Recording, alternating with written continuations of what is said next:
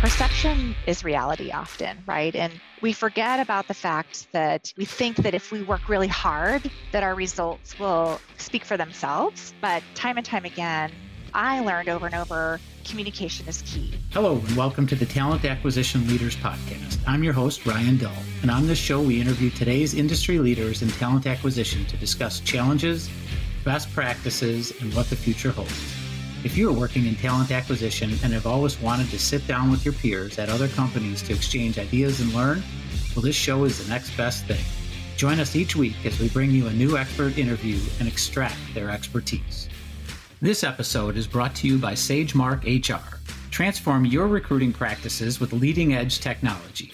Selecting the right recruiting solutions to enable your strategy is one of the biggest challenges leaders face today.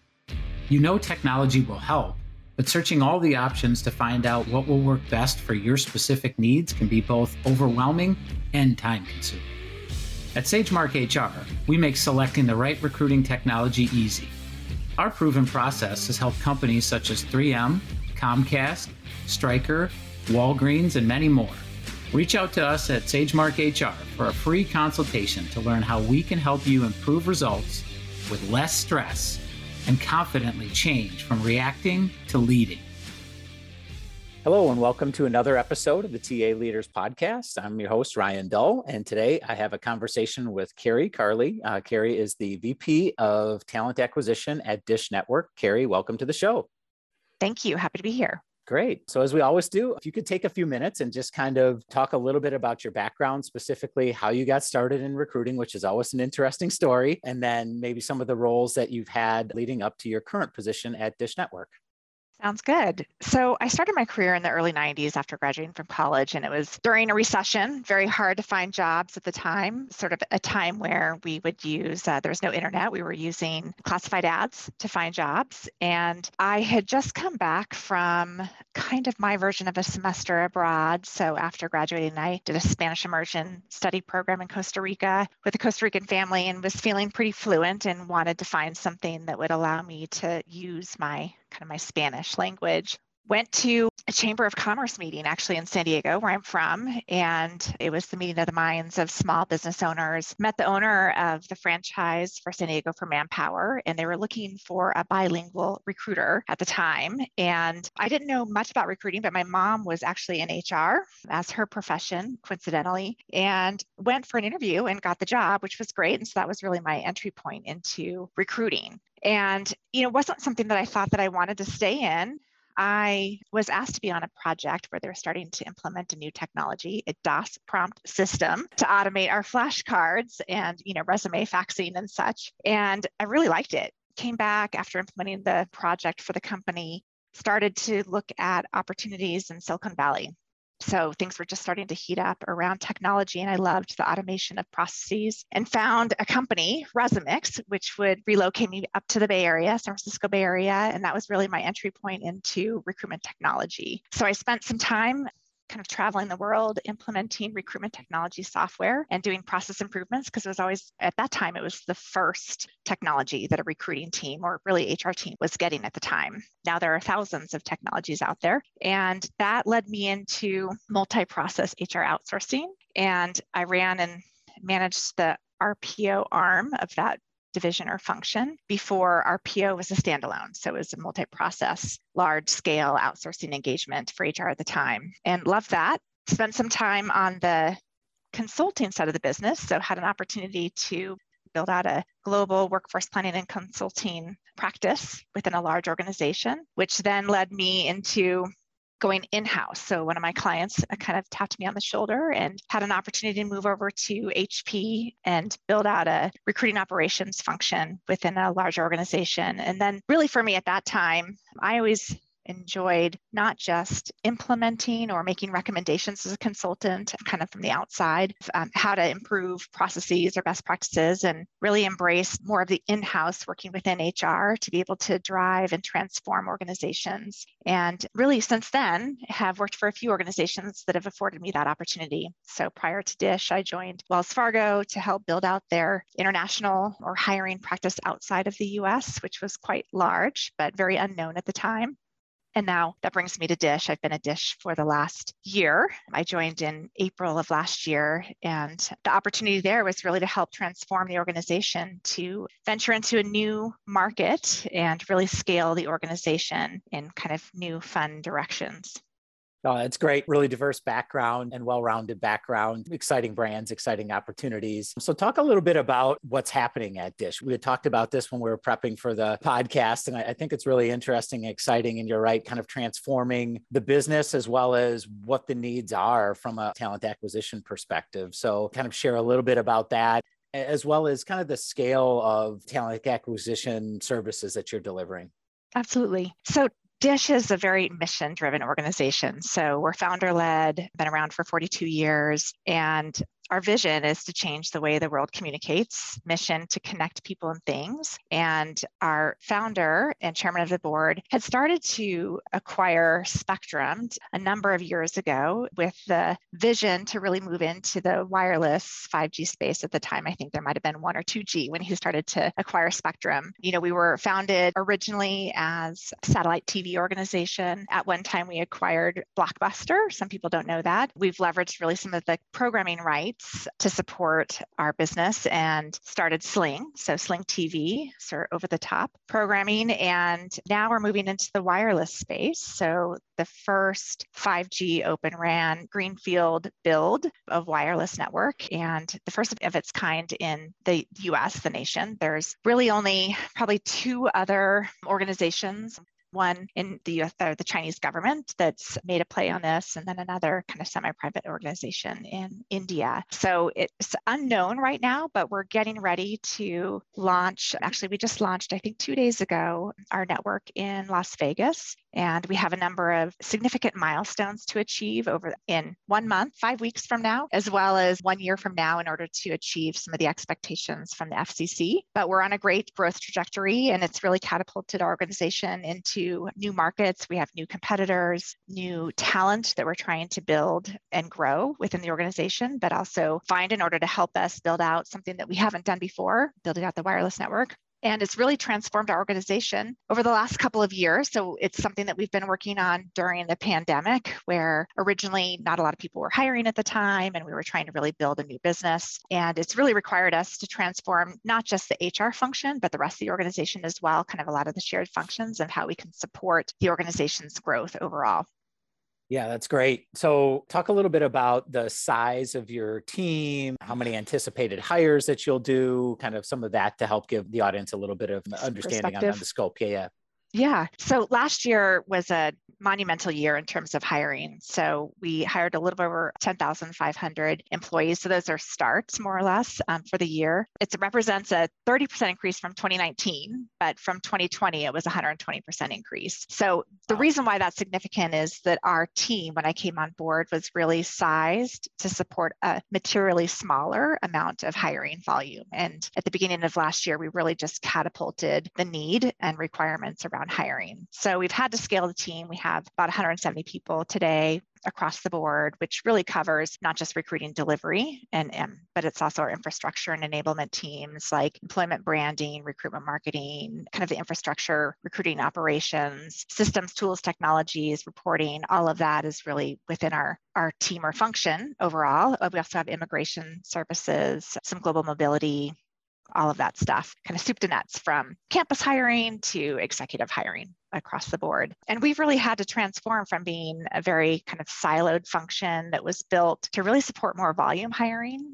Of that number, about 6,000 or 7,000 of our hires are more volume hiring for the field organizations. So things like customer service agents, the field satellite technicians, that are installing the satellites for in-home services business or direct sales. And that was really had been our kind of our bread and butter, and what we had really tooled our function or organization to be able to support. And we really needed to work on transforming the team and function to support those specialized skills, hiring in more of the professional space, kind of experience space. And we hire about 4,000 to 5,000 kind of professional talent a year overall. Our trajectory this year, we expect 30% growth. So our target is really 12,000, 13,000 hires this year. Okay, that's great. So you talk a lot about transformation and coming in to lead a transformation and capability around talent acquisition to support the business changes as well. So share with us a little bit around what talent acquisition was like when you arrived and maybe some of the key initiatives that you and the team have led thus far. Yeah, our teams were organized really to be solely self-sufficient. So when I came on board and kind of the proposition of needing to scale the team or function, we really had to look at creating more of a hub and spoke model and pulling out some roles and functions that each team was trying to build out within their function overall. And so we really worked on building out more of the infrastructure enablement teams, like a COE within a COE, if you will, so that we can be more effective and nimble in order to scale overall and to try and drive more process improvements and process consistency across all of the teams. So it didn't feel like it was a new organization when someone was hiring or trying to move from one business line to another and felt like it was just a completely different process or a function. So over this past year, while we were trying to hire talent, which we know is very difficult to retain talent globally, but also within recruiting, just being the hot roles in terms of more demand than supply that existed. But we're also trying to retool the team or function, build out capability sets. We needed to really rethink how our technology was implemented in order to make us more efficient, effective. We needed to look at kind of reporting and metrics in order to build it out so we knew how to measure productivity and capacity of the teams. We spent a lot of time, a big component of it was around employment branding and really thinking about, and we're still working on this overall, but thinking about how do we communicate and tell our story before our new product is out there. So we're trying to build and hire people to do work that they don't know that we do yet. And so it's been a really interesting challenge trying to use social media and different mechanisms and, have leaders tell our story and kind of the future proposition. We're really hiring people who will want to get onto that vision and mission and get on the kind of the train with us and have a sense of faith that we're going to be able to deliver kind of the exciting proposition that we have coming up. But it's really, quite frankly, working through engagement overall. So we had a significant amount of turnover for the recruitment team while we're trying to hire for the organization. And we're also trying to sustain and hire for ourselves as well, which I know is not uncommon for any other recruiting function over this past year. It's been the massive talent exchange, but it's been a very exciting time, continues to be so. And there's really no rock that goes unturned for us to be able to figure out how we can continue to scale given our growth trajectory. Yeah, that's great. That's good progress. A lot to go, I understand, and big challenges. Like we've both been in this space a long time, haven't seen anything like the current environment, but also it's a great opportunity in TA to become business champions and business leaders and add value. So let's talk about the future a little bit. So where are you going from here? What are some of the key initiatives that you're leading from this point forward for the next phase of your transformation? Yeah, absolutely. Well, we certainly, as anyone would know, in this line of work or field, a recruiter's job is never done. It just keeps coming. And there's always new, better, more efficient, more effective ways that we can do it. We work off of an OKR model within the organization. So objectives, key results. And, we identified 5 key pillars for us to focus on, which we conveniently call STEPS. So the acronym, so scalable is kind of the first S, T for team, E for experience, so overarching candidate experience, P for partnership, and then S for story, telling our story as we move forward as well. So within that, we've really identified key initiatives of what we need to drive, at least this year or for the next couple of years overall. We have to continue to work on scaling our team or function. Interestingly, we have no shortage of technologies. We probably are over-indexed on fit-for-purpose tools or technologies. So we're really trying to right-size those and streamline what we have.